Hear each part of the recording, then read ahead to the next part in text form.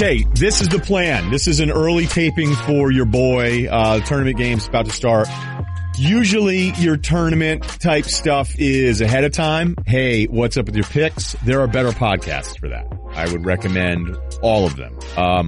I'm just not college hoops guy until I watch it, but I don't watch. I'm not going to sit here line by line telling you every single pick. So that's why I didn't do the podcast yesterday. And the weird thing for me is before the NBA draft, that's when I watch all my college basketball. So I start watching a ton of college basketball the end of April, May, June on my computer program. Although I don't know. Will I do that this year? And you're more watching tape, not even just games. I know. I'm watching tape, and then I'll send a note to somebody. I'll send a note to Gottlieb about some guard that he's trying to tell me about in December, and I just go, hey, I'll put his name down. But I just watch too much NBA. That's the thing. And there are certain college games that I check out. I go, this is incredible. I went to the ACC tournament game with the UVA crew and watched UVA in person, and I freaking love watching them in person, even though I know people think it's boring as hell. Watching Bagley in person was incredible. But again, North Carolina couldn't do anything with him. Bagley could set up wherever he wanted. Just a side note on Marvin Bagley. And, Ayton, I haven't talked to a team that's taking, in theory, would take any other player except DeAndre Ayton from Arizona, number one. I mean, Ayton is one of those dudes, once again, that moves in a way. As soon as you're watching 2 minutes of the game, if you didn't know much about basketball, you'd be like, who's that guy? And I'm not just talking about getting buckets. You'd be like, that guy moves really well. And I'm a big movement guy, right? That's what I've always, there's just certain people where I go, wow, one of my best movement lessons ever was Karl Anthony Towns, a scout who told me, he goes, he's awesome. He should go one, but this was a scout too that said, he was like, if I were a GM and I had the number one pick, I think I like Porzingis better, but I'd take Towns because I know I wouldn't get fired as quick. Because if Towns is a bust, I'm probably going to get fired anyway. But I took Towns. If I took Porzingis one, I get fired because I'm the idiot that took the Latvian kid who had cornrows in junior high. So he had told me, and I think I brought this up before, Cerruti. You've had to have heard me say this before. But I was raving about Karl Anthony Towns. You really start digging into tape of Towns because you can learn different things from tape in games. But you're watching the tape of Towns and you go end to end, forget it. Because Jahlil Okafor was in the conversation to be the number one pick. We can all hate Jahlil Okafor and say how terrible he is in today's NBA and all that stuff. He was not void of he had incredible post skill. We just don't care about that anymore. And he was atrocious on defense, so bad. It was so bad. And he wasn't good as far as conditioning. Go ahead. But looking back at that, because I'm fascinated by this, why did we think that he would work in the NBA? It's not like the NBA has changed that much in 2 years. It's a really good question. I went back and read my thing on him. And I wouldn't deny any of the things that I'd said about him. I was probably more off on D'Angelo Russell because the cockiness, the confidence, the playmaking ability, the way D'Angelo Russell saw the game at a very young age, I'm like, man, this is really special. What I didn't realize is that he was going to have the same usage rate as Kobe Bryant. So, D'Angelo Russell's still a very talented player. He'd be one of the last teammates I would ever want in the NBA. It's awful. It's just pig basketball. Did we think that scouts or guys in the league, did they think Okafor was going to develop into a better shooter defender? Or think about all of these things because you can make all sorts of jokes. If I were going to go on Levitard again, because they kept having me call in about the top, however, quarterbacks, because Chris Sims went on Dan Patrick's show and then gave the top of the list after Levitard had him on every day for 3 months. That's beat. And I like Chris, but that's super beat. So they started having the rest of us on, right? And I did Tebow. You just stats. You got to throw out the stats. What he has isn't quantifiable. And then I did Josh McCown because no one's ever peaked later. So his peak years, his window's wide open. I was just trying to have fun with it. What are I going to do? Call in and go, I got Matthew Stafford 8. But the next guy I was going to do was Josh Rosen. He's never thrown a pick. He's never taken an L. That kind of stupid stuff. But it is kind of what we always hope for in the NBA draft. We hope that we were going to see the thing that we haven't seen before. And because you're doing that, because Jahlil was really good, although in that game against Wisconsin, the thing that won him the championship was a run from Grayson Allen, but really Tyus Jones was awesome, man. He was so freaking good in that game. Because I don't know why I went back and watched it recently, but I did. I'm sorry, I'm stalling here. But as you ask the question, it's a really straight, like, why would we have thought Jahlil Okafor would have fit in today's NBA? It's not a completely different game, although it feels like it's changing pretty quickly. I think what you do is you just go, okay, we know he has great post skills. His hands are insane. His footwork is insane. Look how young this. All right, let's get his body right. Let's get him a little pick and pop. If you have some decent defenders around him, like, you talk yourself into the best version of these guys for the most part because it's new. It's like a relationship. All the stuff that's new, it's exciting. I think that's what we do with people, and I think that's what NBA teams do with draft picks. So when you look at the really good talent stuff with Okafor, you hope what you're doing is you're gonna mold it into a better version of itself, as opposed to, okay, all the warts are now completely exposed and permanent on this dude. Like, I still believe Jahlil is a very, like, he didn't all of a sudden suck in the post. We just don't care about it at all. And I don't think he ever fixed his body. And defensively, it's just not there. And that's back to my original point with Towns, is that Towns, the scout said, is not a side-to-side guy. He goes, be careful with him. Because yes, he's really good. Yes, he's good number one. He's going to be a multiple-time All-Star. But his side-to-side stuff is not where it needs to be. And you're seeing that too. Like, that was my Anthony Davis argument all the time with Towns. Like, we love Towns because Davis has been getting hurt, and Towns is the new Anthony Davis. When everybody's right, Anthony Davis is head and shoulders. And I've always said that he is. I don't want to do the, like, hyperbole, like, it's not even close. But Anthony Davis is the best of any of these young players. And anybody that says any of the other guys are, I'm sorry. It's just, even Giannis, I would say, give me a healthy Anthony Davis ahead of Giannis. I would. And Anthony Davis is somebody who moves in a way that Towns will never move. Towns doesn't move his body that way. It doesn't mean we all still want him, but it's just really interesting stuff. Okay, speaking of movement, and I know you want to jump in here, and I'm going to let you go for a second, but while I do a riff here or two, I'm going to fill out my bracket on the fly, all right? And I just filled it out. I sent it to 2 different printers, and I can't find them, and so I got to do it again. But that'll be the fun. UVA, UMBC, who beat my Cats. That'd be Catamounts. It's indigenous to Rutland, I believe. All right, you want to go back to something. I'm just filling out a bracket here. Let's go with Creighton, like how they play defense. You want me? I don't want to turn this into the Okafor podcast, but no, I think you do want to turn it into the Okafor podcast. And as the kids say on Twitter, I'm here for it. No one got my last tweet. Which is your favorite line? I think we are all Meryl Streep. We are all soup. Yeah, we are all soup. We are all Meryl Streep. I did that video and nobody retweeted it because I was like, I'm here for this. This is who we all are, blah, blah, blah. And, also me. Nobody got it. And it's me making fun of you guys that can't come up with anything other than the 4 stupid quote tweets you do on every freaking tweet. Come up with other stuff, man. Go ahead. Back to Okafor. Back. My thing not with a him, Mecca. because I'm a Hinkie disciple. Yes. But it is like his one blemish. I don't understand. There's nobody in the league that Okafor is like that's like a top 20 player, right? Name one guy that's like Okafor. Melo? No, I'm just kidding. But he's not, though. No, Melo's. Honestly, yes, but Melo can at least shoot. Do you remember when Zach Lowe came on with us and he goes, I kind of like the Thunder more before the Melo deal? Yeah. And I was like, wow. Not a great sign. No, but it was just classic us. Like, it's new. Like, how do you think their big 3 stacks up against the big 3 of Golden State? It's not nearly as good, and Golden State's got 4. So I guess going back, and I'm not a talent evaluator. I like the draft a lot too, but I would have never taken Okafor because I don't think we were all talent in the same way that, like, I'm a Magic fan, right? Nikola Vucevic, he's a great skilled post player, and he's even developing some sort of a jump shot. Shoot outside. Remember when Orlando was changing the way they played? Yeah, let's not talk about that. Or were they 7-2? But he's I don't even know if he's valuable in the NBA today. Like, he can never be even close to your best player. I don't think a back to the basket post guy, big, 7 foot 6'10" guy can be your best player if you're a really elite team in the NBA ever. And that makes me a little bit nervous about Ayton.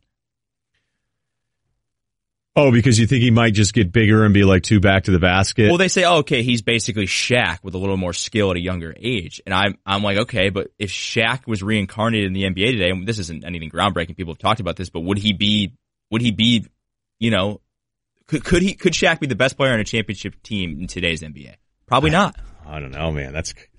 That sounds so stupid, but it isn't. It's smart. It's a smart question. So I would never take a guy like that in the draft high. You wouldn't take DeAndre Ayton first? I would only take wing players. I would only take guys. Who would you take instead of Ayton? I would probably take Doncic, having watched no tape on him. You haven't even watched him? Doesn't matter. I'm believing because the hype. Well, what about Bagley? I don't think Bagley is the same deal. A non-shooter. Yeah, he's not a very good shooter. I was watching him warm up before the game. It's just not there. He's not a good shooter. Now, seeing him in person against UNC, I think is actually misleading because both those defenses let the other team get to 5 feet within the hoop the entire time. And Duke is soft. Duke sucks on defense. I mean, I don't know. Maybe there's some metric that tells me they don't suck on defense. I don't think Duke's very good on defense. And I was talking to Meyer Metcalf about this actually the other day because I was saying, all right, yeah, Bagley makes me nervous though because I'm not sure what I'm getting in the NBA. And he countered with, and this is a great point, there maybe aren't 15 guys in the league, maybe less, who have the skills that he has. But I don't know that those skills are that valuable. What about Embiid? Now, does Embiid have more face-up? He does than Ayton. He does, but I still think Embiid is a question mark.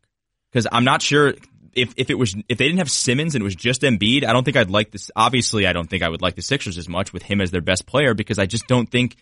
Yeah, what's his rank? Is he going to be a 3-point shooting center eventually? Yeah, I know he takes some now, but who, Embiid? Yeah, Embiid. I can't believe Porzingis is the perfect guy. Yeah. So wait a minute, you wouldn't rather have Porzingis than Embiid? I think I would. Injury aside, yeah, I think I would because offensively. And even somewhat defensively, like he can stretch the floor, he can handle.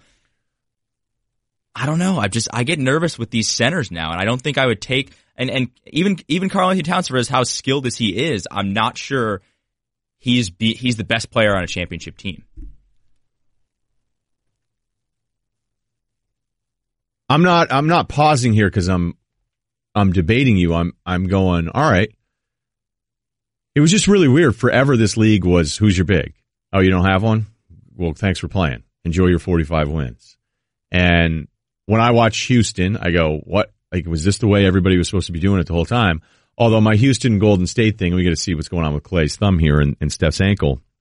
But the more I've watched Houston, the more I've watched Golden State, I'm not the least bit worried if I'm Golden State in the playoffs. Yeah, I know the whole, hey, Houston gets hot 4 out of 7 games. Yeah. We understand those things. My high school brother brings that up to me, okay? And he's great with hoops, but he's also 17. So that's not interesting, It's not interesting when you say on a show, if Houston gets hot 4 out of 7 games. Every single basketball mind has already processed that thought. But what Houston is at peak and what Golden State is at peak, I still think Golden State beats them in 6 games. But now the health thing is part of it. So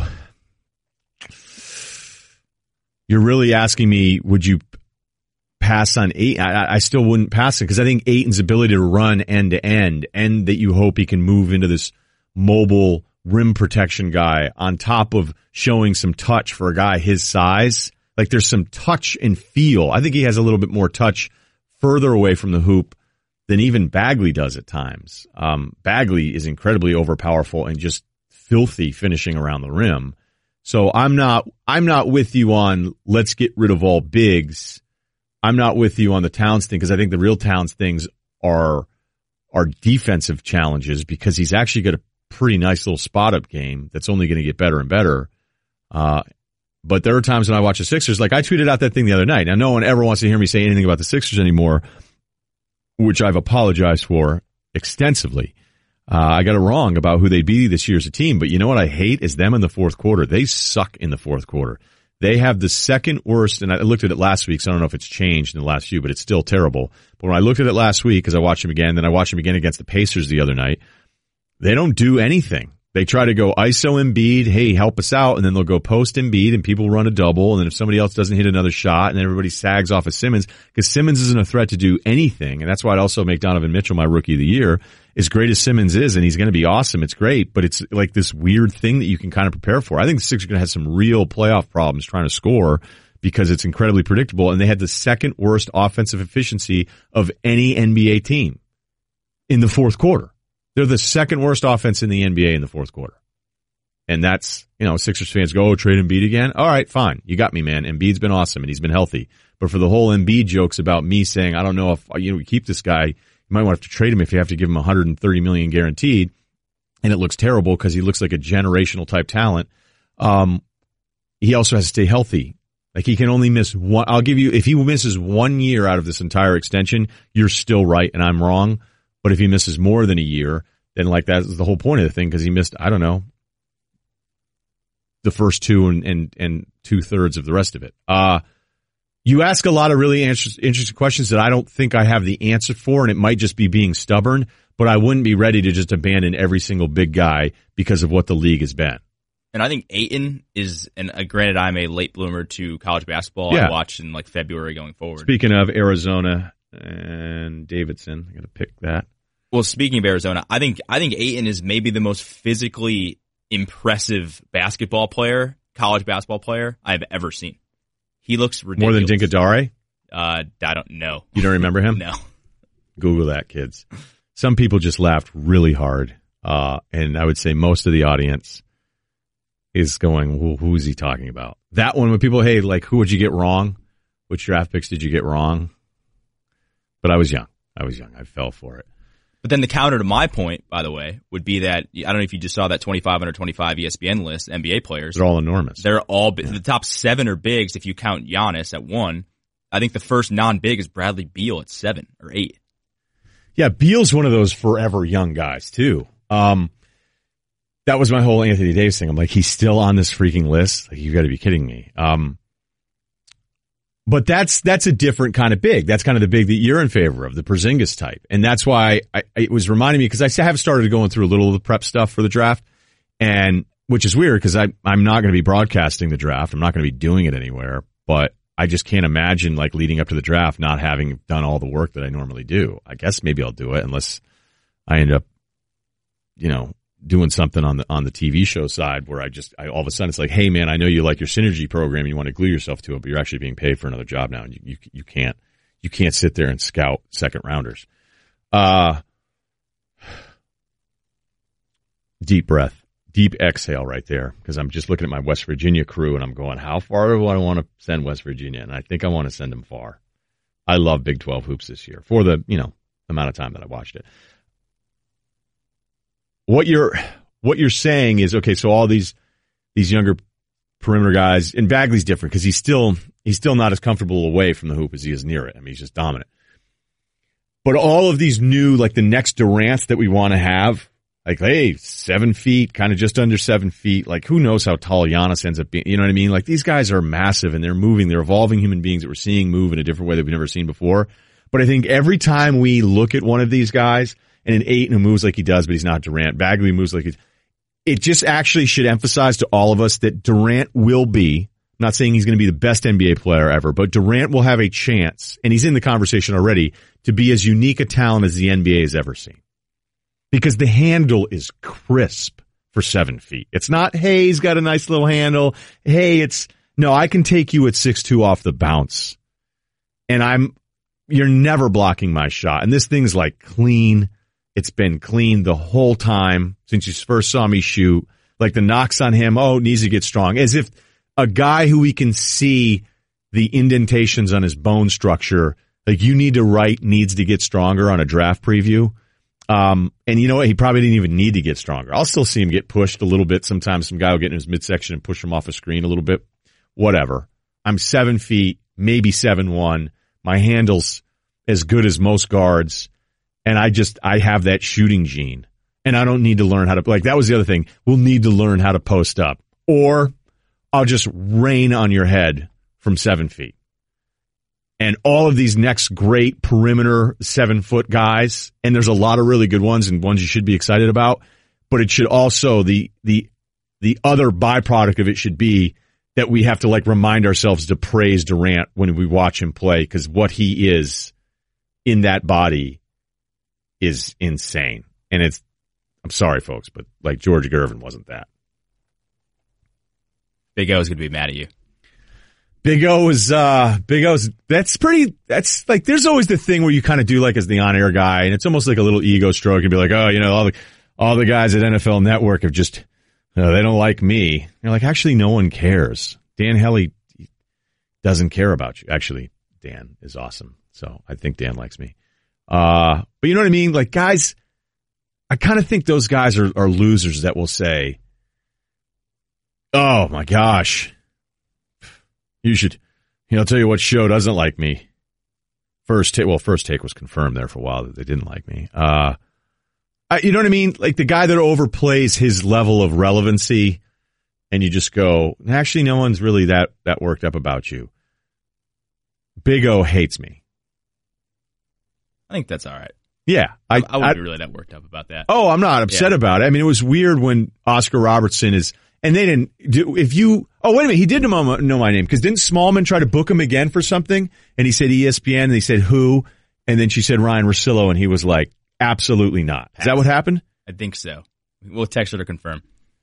Texting, sourcing. Okay, do you have your Final Four ready? Because I've been doing this on the fly. I do, yeah. I have, speaking of 8, and I have Arizona, because my thing is I pick guys that I like in the NBA. Yeah, but he's not in the guys that I like that are going to be in the NBA, like prospects, because I'm just interested in watching them. What do you have Luka going? Did they win the whole thing? That's the thing. If Doncic was in college basketball, I'd probably pick his team to win it all, even though I haven't seen him play a game. I have Arizona, UNC, Villanova, and Duke. Arizona, Villanova. I love Villanova, first off. I probably should pick Villanova to win it all, but I love 8 and 2, so. I originally had Virginia and West Virginia in my Final Four with Michigan and Michigan State, which I was like, am I really going to do that? I refuse to pick Michigan State only because every year everybody picks Michigan State. Oh, man. You just killed my whole vibe. Yeah, sorry. But it's like, hey, tournament time, Izzo. I don't know. Yeah, for a while there, I mean, Izzo was outperforming the seed. And then, like I would say, hey, Izzo's the guy. Then he lost to a 15 seed. And then it was all, like, the recency bias on stuff is really funny. Like, Le Batard did a poll. They do these polls on the show. And they did a poll where it was, is Buffalo basically like the second best team of the AFC East Pats run? And it was like, yes. I go, that's the biggest recency bias result. Like, Buffalo, the Jets? The theory was the Jets are the garbage of the AFC East during this entire break. They made it to 2 AFC championship games. The Bills hadn't been in the playoffs in 2 decades? They had the longest run, right? Yeah. The longest drought. I mean, the Brady on the scene Buffalo numbers, like Buffalo's, I don't care that they just made the playoffs and broke the drought, but it's to say that Buffalo through this stretch has been better than the Jets is a joke, even though they had stretches there where I thought they were a more talented team. So that recency bias thing, like, it always jumps up all the time. So the Michigan State Izzo thing, when I go, hey, I love Izzo, love him in his tournament thing, it's like, no, he lost to a 15 seed. And you go, all right, fine. Because, like, Roy Williams is the one that was always getting heckled, but then Kansas always, like, my thing is if you're Kansas, you're Michigan State, if you're Duke, most of these top teams with these top coaches have multiple inexplicable early tournament exits that we love. If we don't like K or we hate Duke, we point out Lehigh. If we don't like Roy at UNC, we point out his problems, even though he's probably got a better resume than he's ever given credit for. Kansas, like, if you bring up Kansas, choker, Bucknell, all that talent, Buck, he sucks all the time. And then if I bring up Izzo, it's like, man, Izzo's overall thing is pretty Whoa. That was weird. Wait. What was that? I never do that. We mark the time down. Start again. Izzo's overall thing is really, really good. But, it's never enough for these guys. Okay, so that means I got Kansas. By the way, I have Michigan State winning the whole thing. Okay, after that whole talk, there you go. Listen, they got 2 dudes, so. I do this rapid fire. I don't waste a ton of time. So my Final Four is West Virginia. I wanted to put 4 Big 12 teams in there because I love that conference so much this year, but I'm not going to. I have West Virginia, Michigan State, UVA. I have Michigan State over UVA, 70. I should probably make it 28-24. We had Goodman on, what was it, Wednesday maybe? And after that 6th man, Hunter went down. He was like, don't pick him. Yeah, I'm not. He knows better than I do, but and he's like, I guess, the only real NBA guy they have, right? Yeah. It's not Guy, even though Guy was the big recruit. I'll admit to recency bias just because watching him recently, I just loved watching him. I loved watching him play. So that's give me a Russillo upset special. Everybody's on that Davidson, Kentucky thing, right? Yeah, I think they're a 4.5 point favorite. Yeah, I think everybody kind of loves that. And please, Kentucky fans, let's, we've really mended the fences over the years. Let's not get too upset about that. It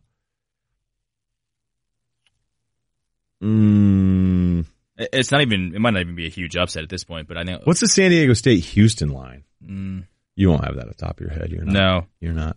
Everybody likes Illinois, Chicago over Miami. Yeah. Oh. Like I said, we could do every single pick, and I'm not going to be able to give you like the Gottlieb type depth on this and start telling you, okay, these bigs versus these guards are a problem. That's the kind of really good basketball stuff. But that's just not. I don't want to do a bad tournament segment, so I'm just not going to do one. So it's UVA, UNC, West Virginia, Michigan State over UVA in the national championship. That's my Final Four. I have a whole is Tom Brady a dork that is growing into as an adult mind segment that I'll have to do a little bit later. The new baseball rule of the minors, put a guy on second in extra innings. People are worried it's going to be in Major League Baseball. Those are tabled topics. Okay, we'll do those later because we have a ton on the show. Keep up the reviewing. There's still some stuff that's being sent out periodically. If you didn't have something sent to you, it meant you lost. I apologize, but that's the way things work.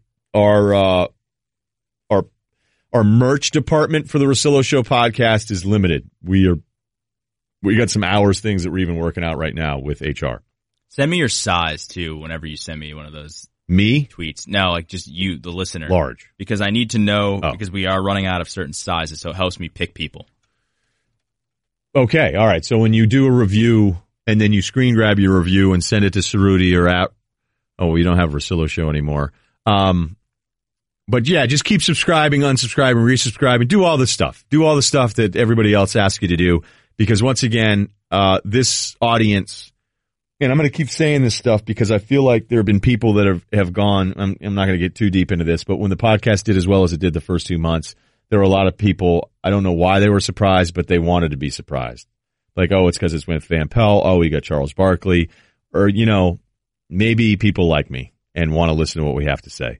So we were fourth already. 2 months in, we were tied for fourth with Le Batard in downloads per show, which is not the same as overall things. He's doing shows 5 days a week. But that's because of you people that continue to support me.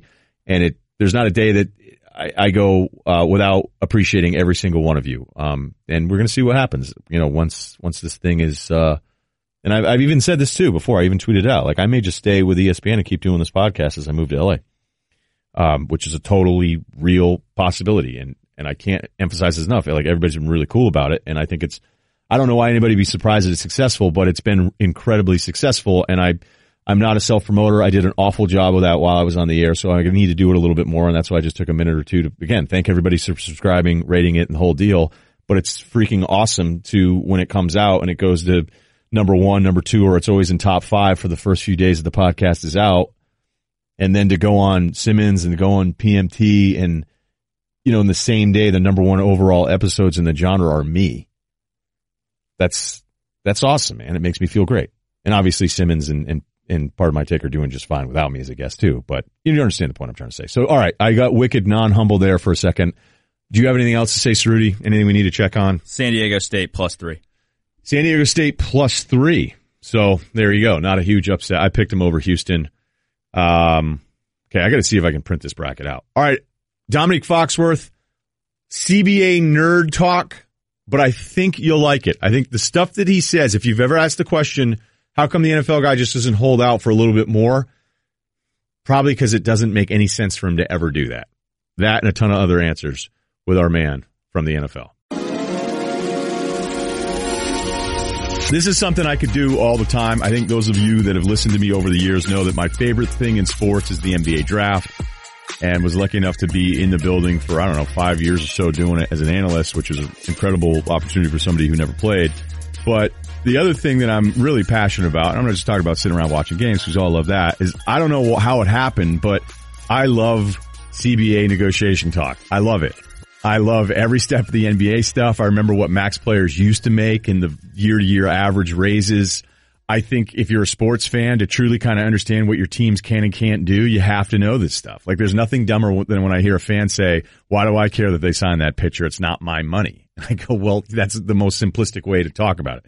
So Domonique Foxworth, longtime NFL vet. You know him from all the different ESPN shows, also with the NFLPA for years, and also the president 2012, 2014 is going to hang out. We're going to talk CBA. And the reason I want to do this too, Domonique, is that I feel like I made a mistake to your face and you called me out on it in such a vicious way that I felt bad because I was saying something where I wasn't as educated as I like to be and everything else.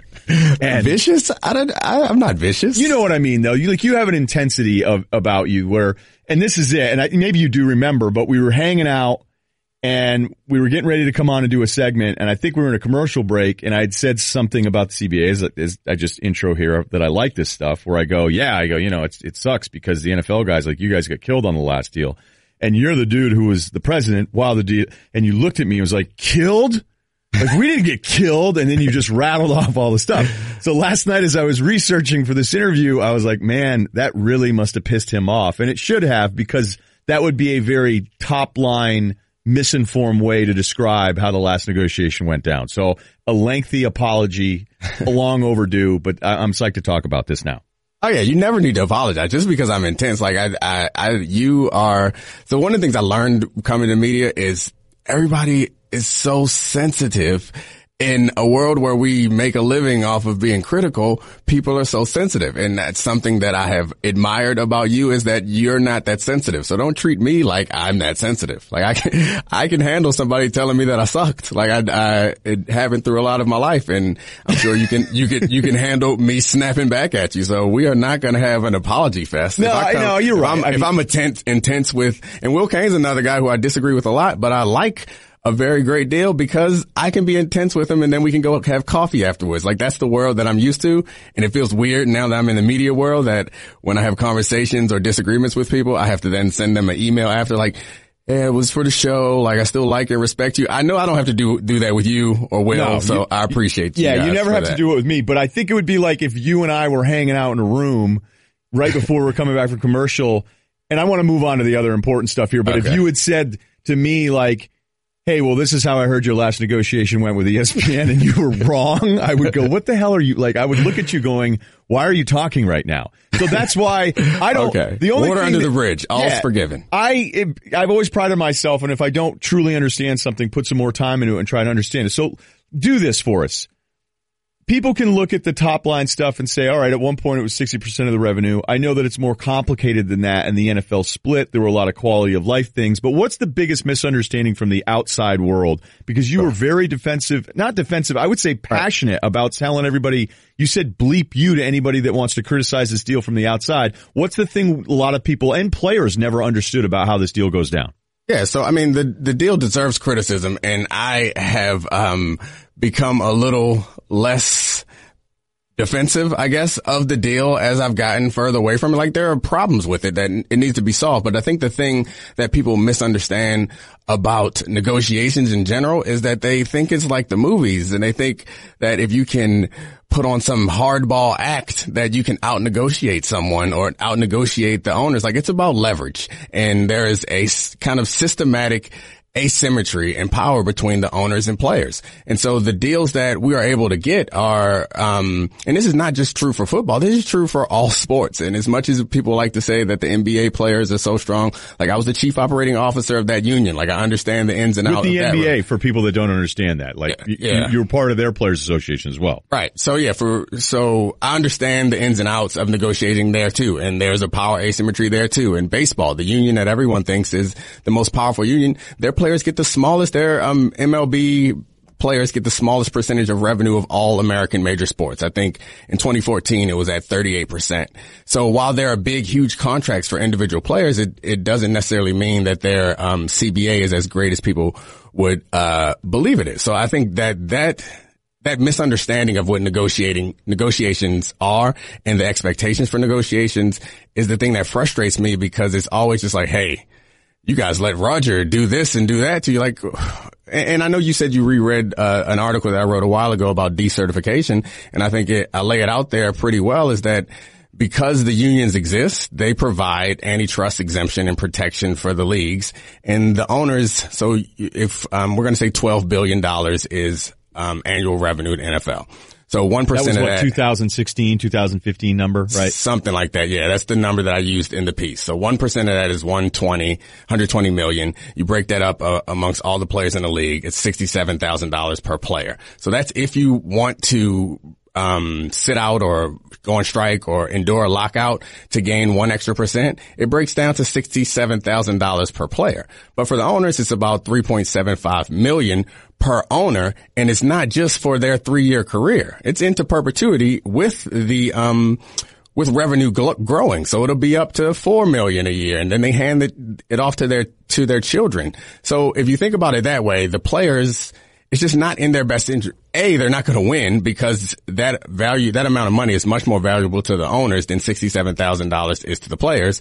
And B, many of the players, particularly in football, are disproportionately young, so they don't have a stockpile of money, and they can't afford to endure a lockout in the same way or a strike in the same way that the owners can. So that power asymmetry exists. So being able to negotiate for lifestyle changes and while taking and this is for all unions, being able to negotiate for improved lifestyle changes or changes in the way that the money is distributed is important, even if you are taking some financial steps back. So I don't know. It's just a whole complicated thing that gets boiled down, which tends to happen in sports where we're like, hey, is that guy a winner or a loser? And it's just like an oversimplification of the real complexity of the game and of negotiations. Okay, but you just said the most important thing that I think needs to be repeated all the time, and it needs to be repeated in the face of the NFL player that's shouting on Twitter about NBA contracts, which drives me crazy, which I do want to get to. Former players ripping current players getting deals.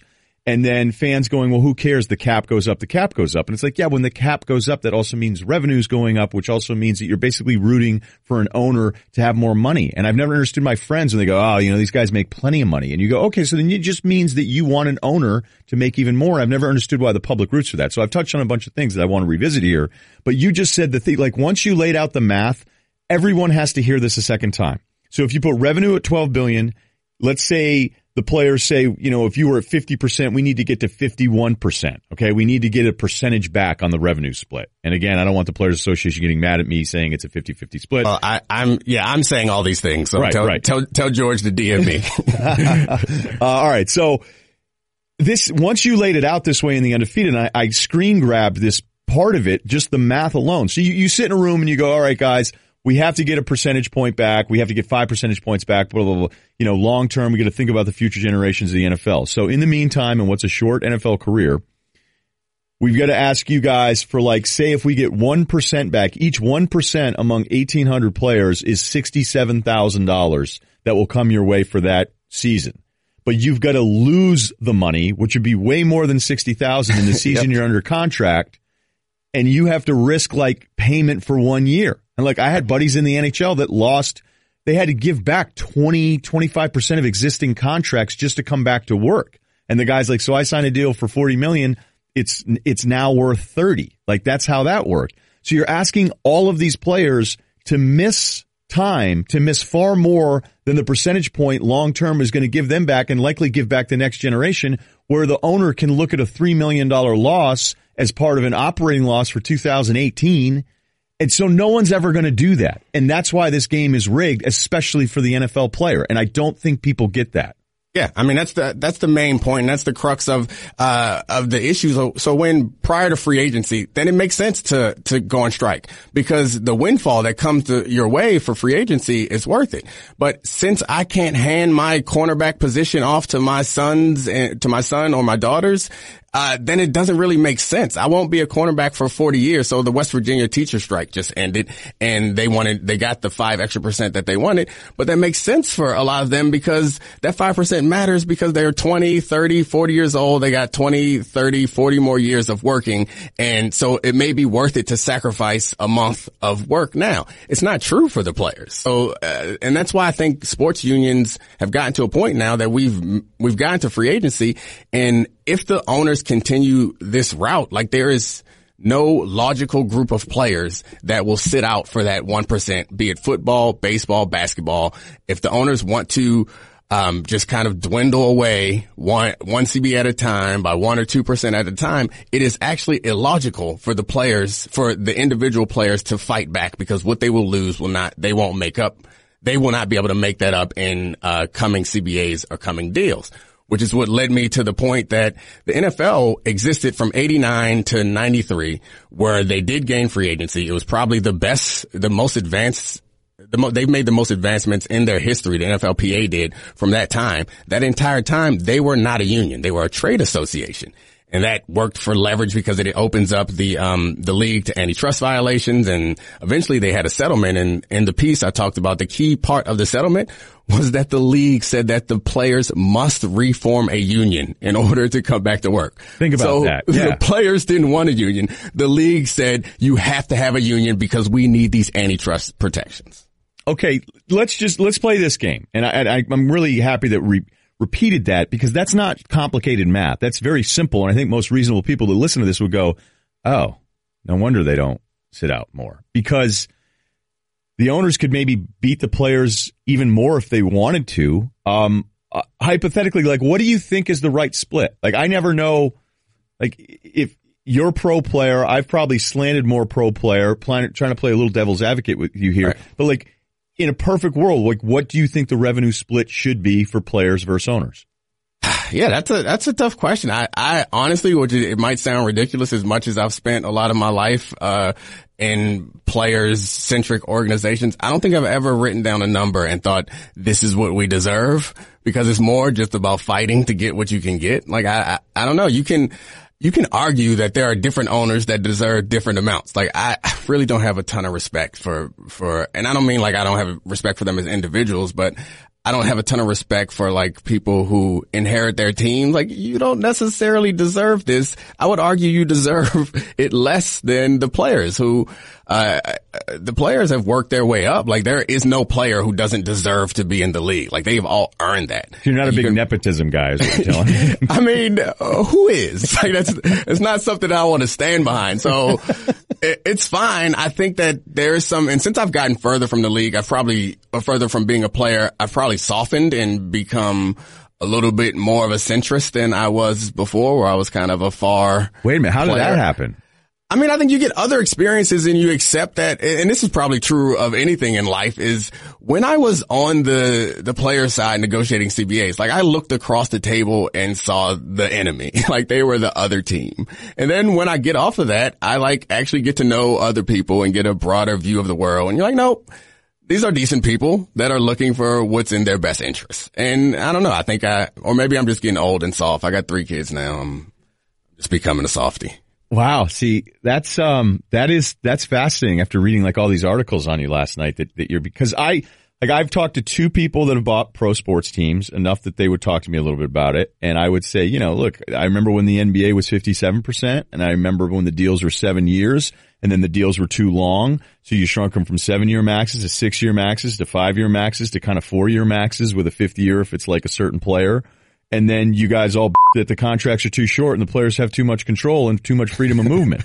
I'm like, so, you about the 12% raises on the 7-year deals, so you lowered the raises, less incentive to stay with the home team, you shorten the deals, and then the players say, hey, maybe I will leave, and then you go, we need more control. So you guys need to figure it out. And I was very pro player in that argument. And then the guy with the money goes, how many people in the country, especially with the valuations of franchises, can put together $2 billion in a purchase price? Like, shouldn't I, if I'm a guy that can actually pull off that kind of deal, shouldn't I be making more than a 50-50 split if I'm one of those guys to be able to do it? And it's a reasonable, I think it's a reasonable position. You can disagree with it, but I think it's a reasonable thing to be said. Yeah, no, I'm sorry, go ahead. Go, because I'll just keep going. Yeah, I understand and I agree with that. And I think going to business school, getting a better understanding of like return on investment and all that stuff has softened my view on those things. But the valuation of the franchise is also tied to the percentage. So those things are tied. The percentage that the CBA determines goes to the owners, like that increases the valuation of the franchise. So those things are connected. But, if you're going to invest in something, yeah, you deserve some return on that. And you also deserve some exposure and some risk. And that's the problem that I have with the everything trending towards, ownership is because it seems that the owners have no risks. While the players, particularly in football, well, all sports, frankly, you don't make it to professional ranks without making sacrifices throughout the course of your life. Like there are several friends of mine who I played with in college that put it all in to get to the NFL because you kind of have to. And then you graduate from college and you don't go to the NFL and you took a BS degree in order to have time to practice and prepare. And you didn't take internships in the summer because you were working out. You were essentially making a gamble. You were putting all your chips in on making it to the professional level. And that is a hell of an investment that deserves a hell of a return, which is why one of the things that I hated the most was the changing of the way that the rookies would be compensated. Because in the NFL, you are always paid for potential. In professional sports, you're not paid for what you have done. You are paid for potential. So I'm fine with a guy. If you are drafting a quarterback number 1 and he's supposed to save your franchise, fine. Guarantee him $72 million. That's fine. If you don't want to do it, trade back. Why do NFL players on Twitter about NBA contracts? Like, why do they do that? Why not? Like, I mean, it's human nature. Because of math? But I mean, it's human nature. And it's such a bad look, man. You're like, it is a bad look, but we all about something. We do love, collectively, this country loves about work. I'll admit I'm very guilty at that time. I could look around this company and find people who are doing a job that are not doing it as well as I think I do mine, and they probably get paid more than me, and I'll go home and about it. But I'm sure there is some reason for why they deserve it, but that doesn't matter to me. I want to about it. I mean, I think it's a common thing, so I think that's why. I think everyone who's listening to this is familiar with that feeling where you look up and you're like, okay, Kim Kardashian don't have no talent. But here's the thing. It's the same thing. Kim making more than me, I'm fine with. If I go over to building 4 and I look into a suit's office and I know how much he's making and he's like an important decision maker here, I don't go, why does he make more than me? That's what some of these tweets, like when D tackle from, it doesn't matter, just pick the team, right. goes, I can't believe how much Mike Conley's making. You go, this is so simple. Divide 53 by 15 and there's your answer, man. But I don't even necessarily agree with that because, I understand that that's part of the answer, but I think the answer is also that they are just like, more valuable. Like no one ever gets paid for, unfortunately, NFL is risky and I think players use that as part of their argument for why they deserve more, but that's not what you get paid for. You get paid for the value that you generate. And obviously Mike Conley is more valuable and maybe the numbers actually add into that. Like if there are only 15 guys on a roster opposed to 53, that's true, but a good basketball player is more valuable to his team than a great football player is to his. Right. We've seen great football players that are non-QBs go to teams and it doesn't really change. Joe Thomas. Right. Joe Thomas might be the greatest tackle we've had in the last 10 years. I think he has 48 wins over his career. He is phenomenal, but he does not translate to wins in the same way that a really good guard in basketball does. Give me your best. I could go in so many different directions here, so you let me know how long we're going here. I'm going all day. I cleared out my schedule. Well, I got some tournament games to watch at some point. But what's your best story where I don't want to call you militant? You know what I mean? Like, no, I wear militant proudly. I like that. All right. Professor Griff back in the day type of stuff here. like the moment where because you said you've softened a bit. Give me you when you were more hardened, when you were in the room negotiating with these guys and something really bothered you. So they were, there are many different tactics that both sides use to try to create leverage. And leverage is about, the perception of your like best alternative to no deal.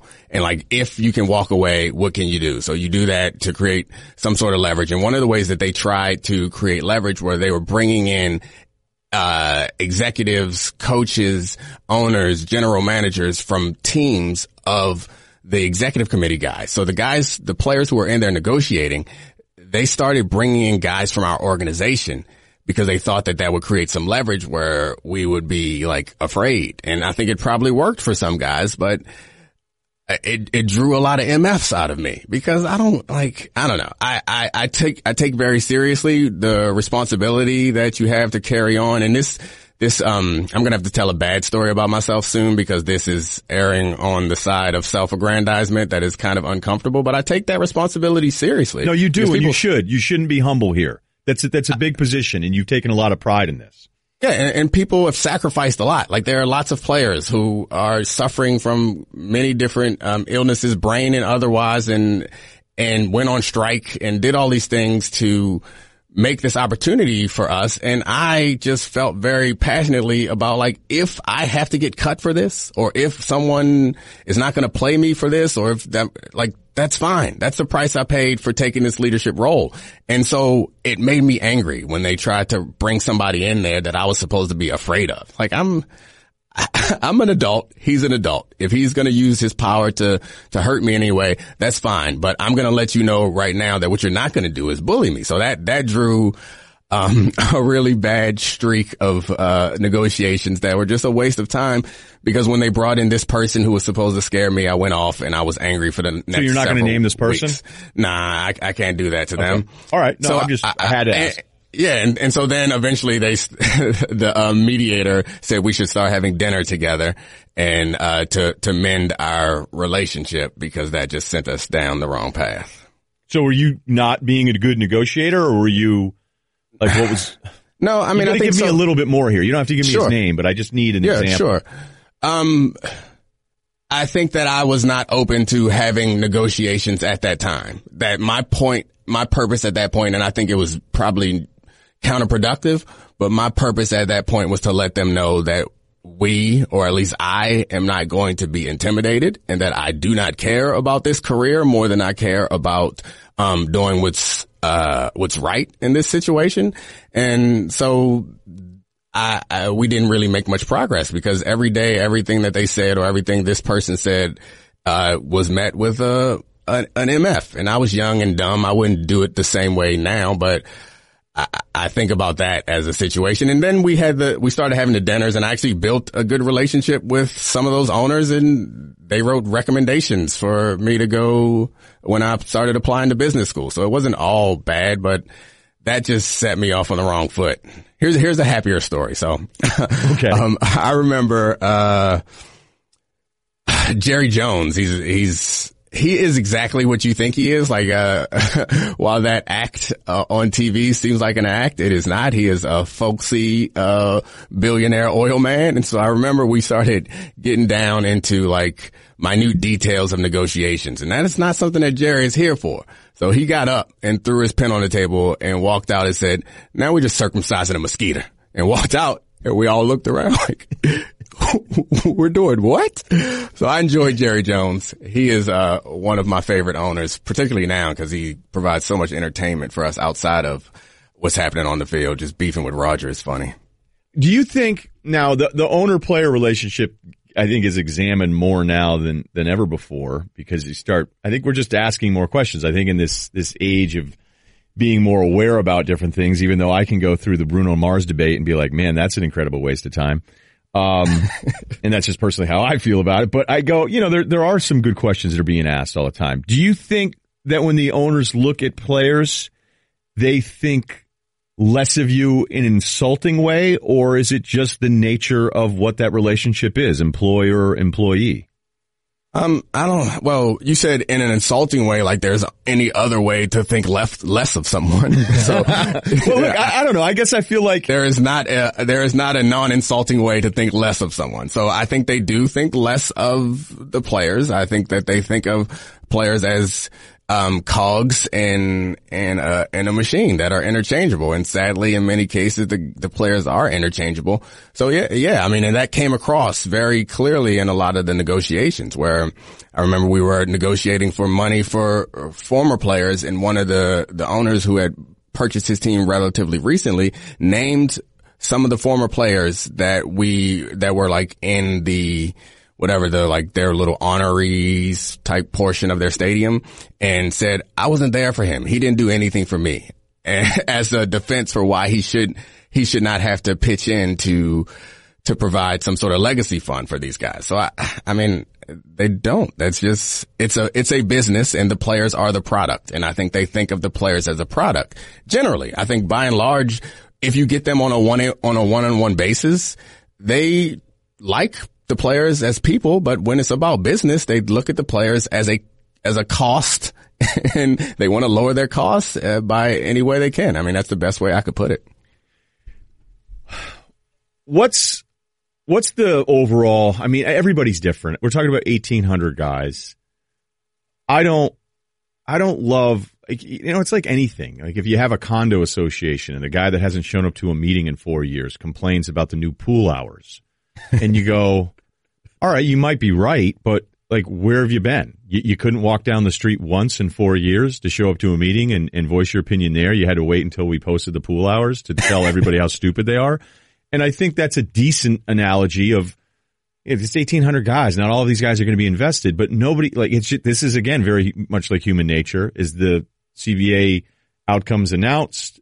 It's quality of life improvements, no more two-a-days, 14 padded practices. I've read all this stuff last night.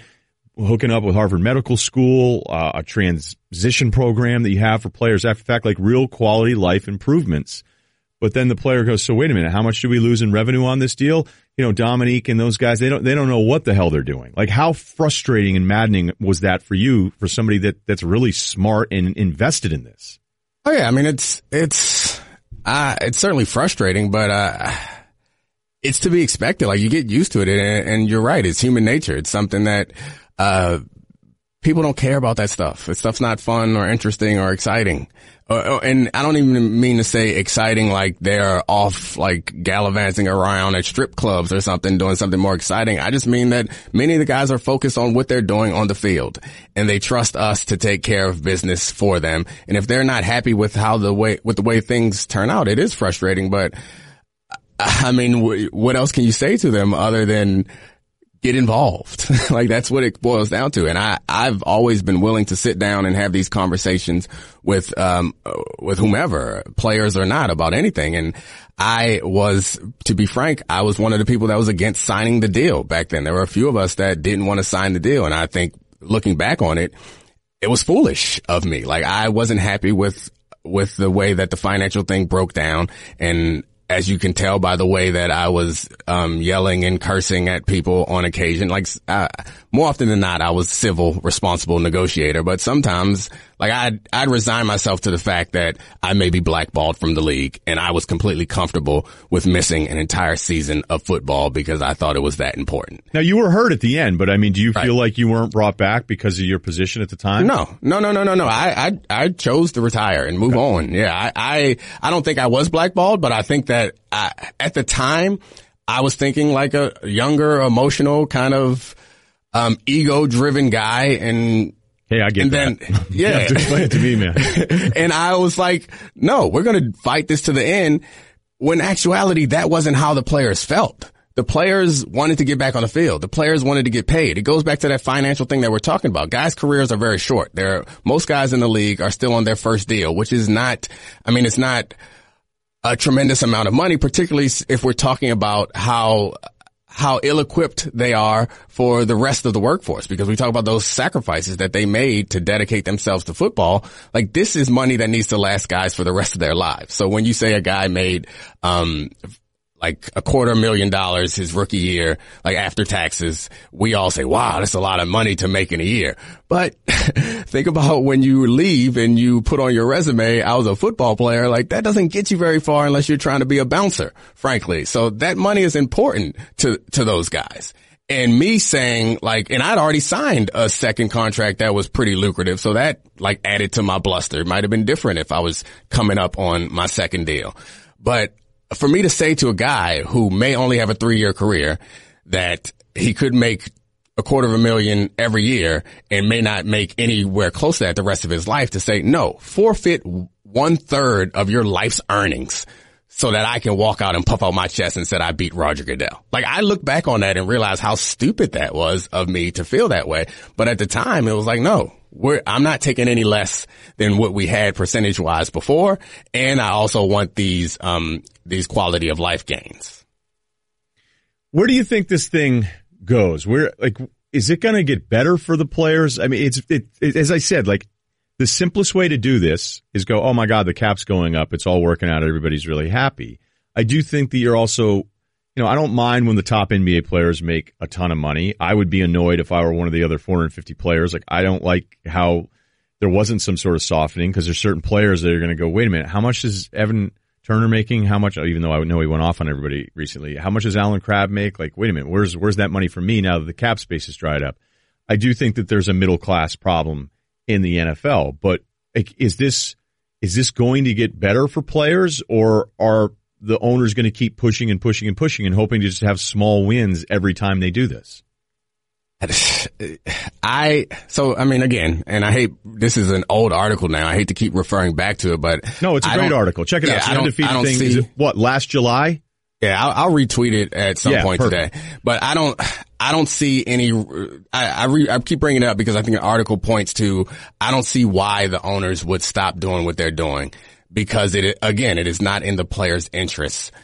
It's not logical. It's not rational for the players to endure a strike over 1 or 2% each time a CBA comes up. Now, the risk that they could take is that they could just upset the players. And as we saw during the NFL with the players kneeling, is that if you challenge them, that's a whole different story. Like if you do something that is disrespectful, they feel is disrespectful in challenging them, they will put their livelihood on the line as a matter of pride and dignity, frankly. But if you continue just to come back with some story, no matter how true or not, of why you need 2% back, and the players look at the math and like, yeah, it's fine. It's not worth $67,000 or $100,000, whatever it'll be by then. Like, I can't see how the players will be able to create leverage, and there's no alternative league. There's no, I don't know how else you create the leverage, which is why I end up at dissolving the union, because that creates a tremendous amount of leverage, because currently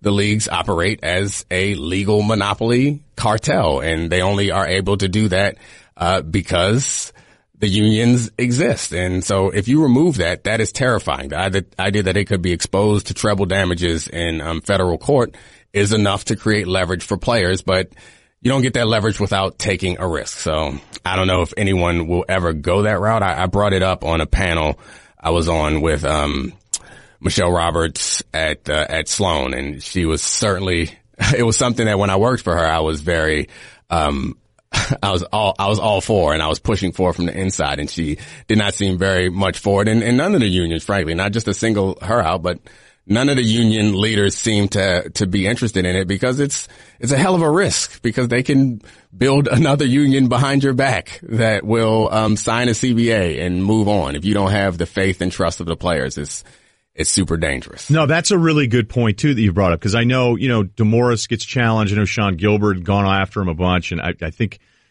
Sean was really strategic in that he announced, all the things that he was going to do to take over as a former NFL player. And I don't know if you like him, dislike him.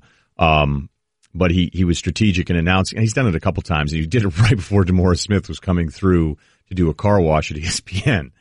And it was timed. It was really strategically well done, because then everybody had to ask DeMorris on every show. And I'm there like, I don't know if it was SVP and Russillo, I don't know which version that day it was. And he's like, I was like, hey, what do you have on this? And he just looks at me like, he's like, I get it. But, gotta ask it. Like Sean's, approach it, and other people have said this, is if they have the magic potion, they have the formula to figure out how to do this better than everybody who's done it before them. What do you think of? What's your response internally when you read that kind of stuff? It's politics. Like, it's no different than what happens in politics, frankly. And as disillusioned as many of us are with the state of politics today, that is kind of how I feel about the state of union leadership campaigning. Like, it's the same thing where everyone who's on the outside has all the fixes when they get on the inside. And then they get on the inside and learn that those fixes don't necessarily work. So like the last CBA, DeMorris was thrust in there. So in order to create some sort of leverage, you need 4 or 5 years of leadway. DeMorris was thrust in there with a year, I think, a little over a year because Gene died suddenly. Gene Upshaw died suddenly, and we went on a search, hired DeMorris with a little less than a year's time to build up the proper amount of leverage to fight back against the owners. So I think that's part of the reason why I get defensive when I look at that deal, because we're up against the mighty NFL. We get a new guy in off the bench who hasn't had time to create a long-term strategy to create leverage, and we walk away with a deal that I think is respectable and reasonable and has major advancements for the players. So I think why it's like politics is when you're on the outside, it's easy to say all the things that you're going to do, but no particular politician, while we like to do this deification and we're like, hey, this guy will solve the problem. Like in general, I was reading an article in the New York Times about all the dysfunction in Venezuela, and they put all the solutions are going to be Leopoldo Lopez. If he could only get free of his imprisonment and get into office, he will fix everything. I don't know, just like I enjoyed that article. However, it just bothers me because everything is about this one guy is going to lead us and has all the answers, and that's never true anywhere in life. Like, power comes from collective action, and that's true in unions. That's true in whatever. Like, the only reason why a dollar is worth something because all of us believe that that piece of paper is worth something. So the only reason why Roger Goodell has any power is because all the owners have decided that they are going to trust him with that power. And the same thing is true for the union. The only way that the executive director or the president will have power is if all the players are willing to act collectively. So if the players are willing to strike, or if the players are willing to stand strong as an association and not as a union, if the players are willing to do all those things collectively, then they can have whatever it is that they want, because eventually the ownership will recognize that the players aren't going to move and they will bend to the whim of the players. But until and that's kind of why I think that it doesn't. Like Sean Gilbert, I don't know him super well personally. I don't have a problem with him. He's fine with me. Like, I don't get angry at anybody, particularly former players who want to get involved and be a part of the solution if they think that they're a part of the solution. Like, if in his heart of hearts he thinks that what's happening at the Players Association is wrong and he can fix it, then more power to him. Like, I'm not going to be the one. I like DeMorris and I was part of the team that brought him in, but I am not. It's an organization meant to serve the players, and it's not an organization meant to serve DeMorris Smith. So if I came to the conclusion that someone else could do it better, and I've told D this, and I like him, but then I would advocate for that person. So I just say it's a really long-winded way of saying that I don't think that any one person has the answer, and I think that outside of office, you always think you do. Then you get in office and you realize that the answer is in the collective action of the players. The last thing I want to ask you about here, and I was going through some of the notes from Sloan when you were on this panel, and again, I think it was important to point out that you've worked with Michelle Roberts on the Players Association side for the NBA, because I think that gets lost in the fact that you're president of the NFLPA. I guess Harvard Business School pays off. Is Harvard Business School tough? Is it hard? I wouldn't say it was easy, but I think it's certainly from friends who I know have gone to like Wharton or something like that. Harvard is definitely easier. Shout out to all right. Yeah. I mean, I feel like Wharton gets the credit for being like where you don't take your eyes off of Excel and your brain is constantly being bent in that direction. But yeah, Harvard was fun, but getting in was hard. And I think negotiating was when I kind of learned that I deserve, or that I was capable. Because prior to that, I think we all have this, and this goes back to the deification thing where it's like, hey, that guy's made $1 billion. He must be super smart. Mm-hmm. Or, hey, that guy's going to Harvard. He must be super smart.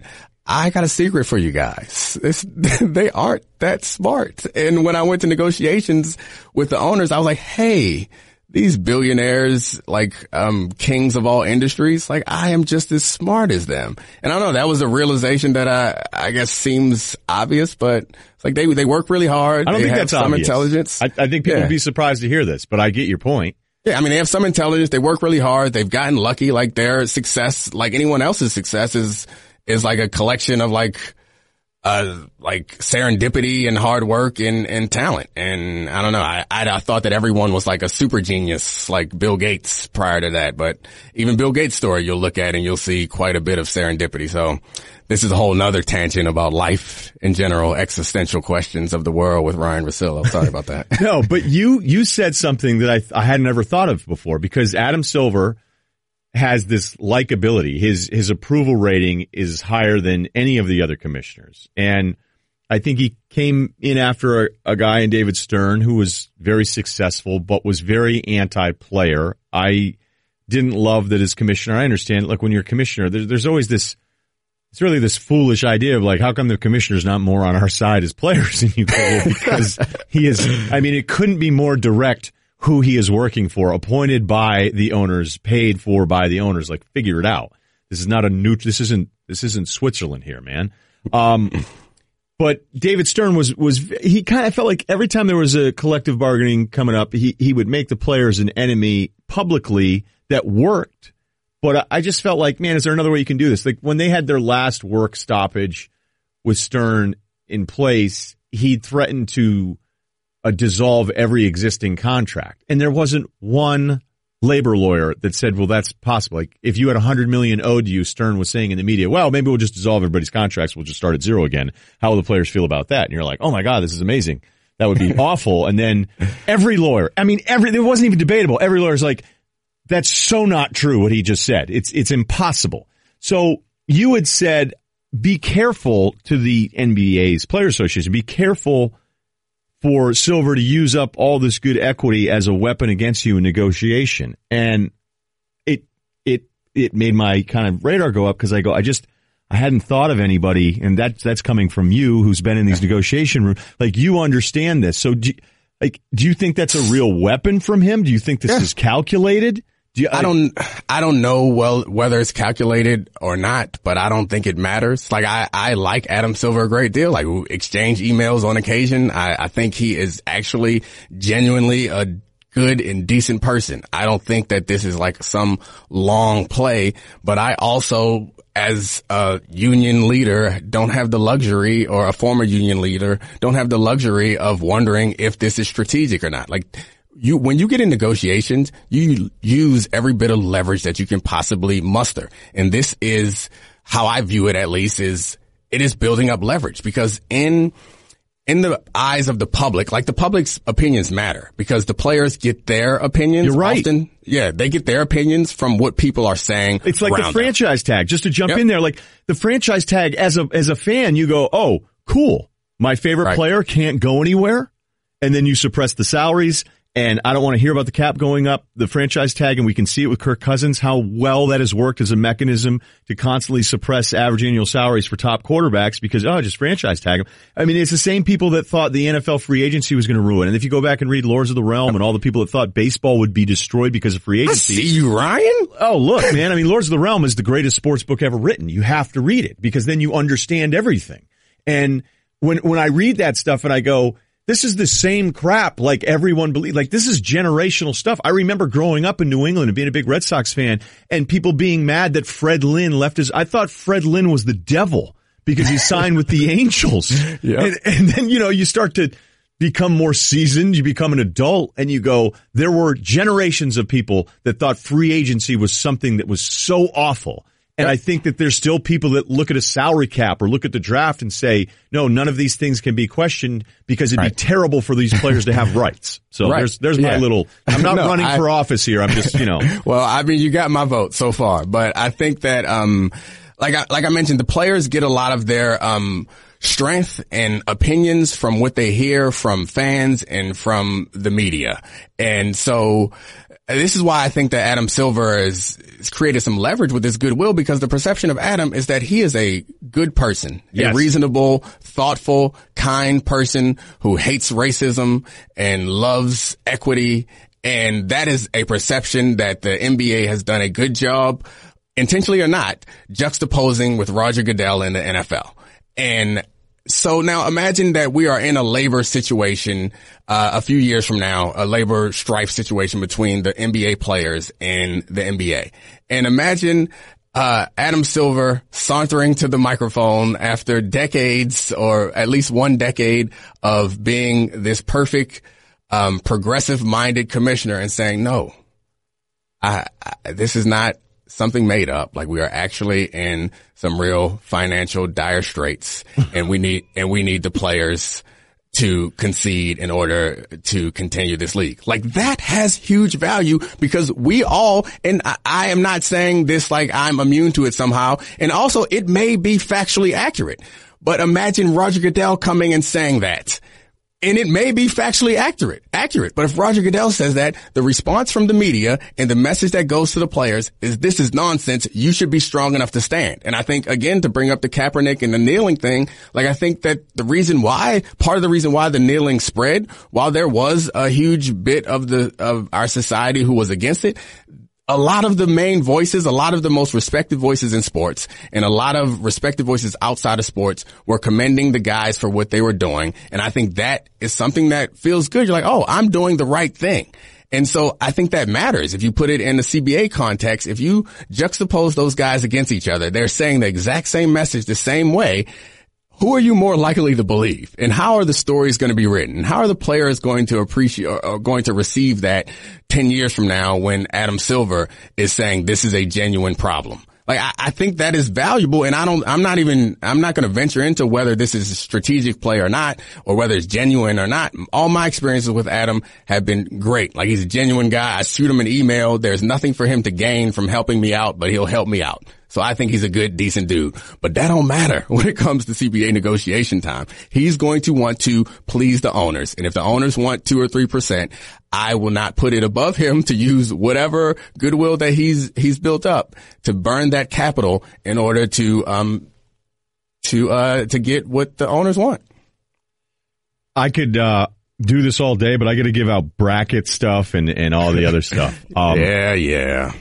Hey, thanks a lot for this. I hope people enjoyed it. I love this stuff. I'm actually passionate about it, and I think it's really important for anybody that spends a lot of time, in front of a television watching these games. And to me, this is at the core of all this stuff. Like, all the stuff that happens out on that field, all the decisions. Can my team do this? Can it not do this? Like, understanding this, you go, oh, okay. Now I get it better. So look, you should also feel like you don't have to be humble with me, man. When you do awesome things, and to be the president of the NFLPA and to do the stuff you've done after your career, because you were so much more conscious of, like, what's my transition going to be, and then to try to set up that transition and make it easier for people, like, that is a big part of the agreement, and you should feel proud about that. When you have private moments, man, remind yourself of what you've accomplished, right? Oh, no, I'm a cornerback at heart, so I don't have a problem being prideful, and I will shake it around in everybody's face whenever given the opportunity. But when I don't deserve credit, also I'll say that too.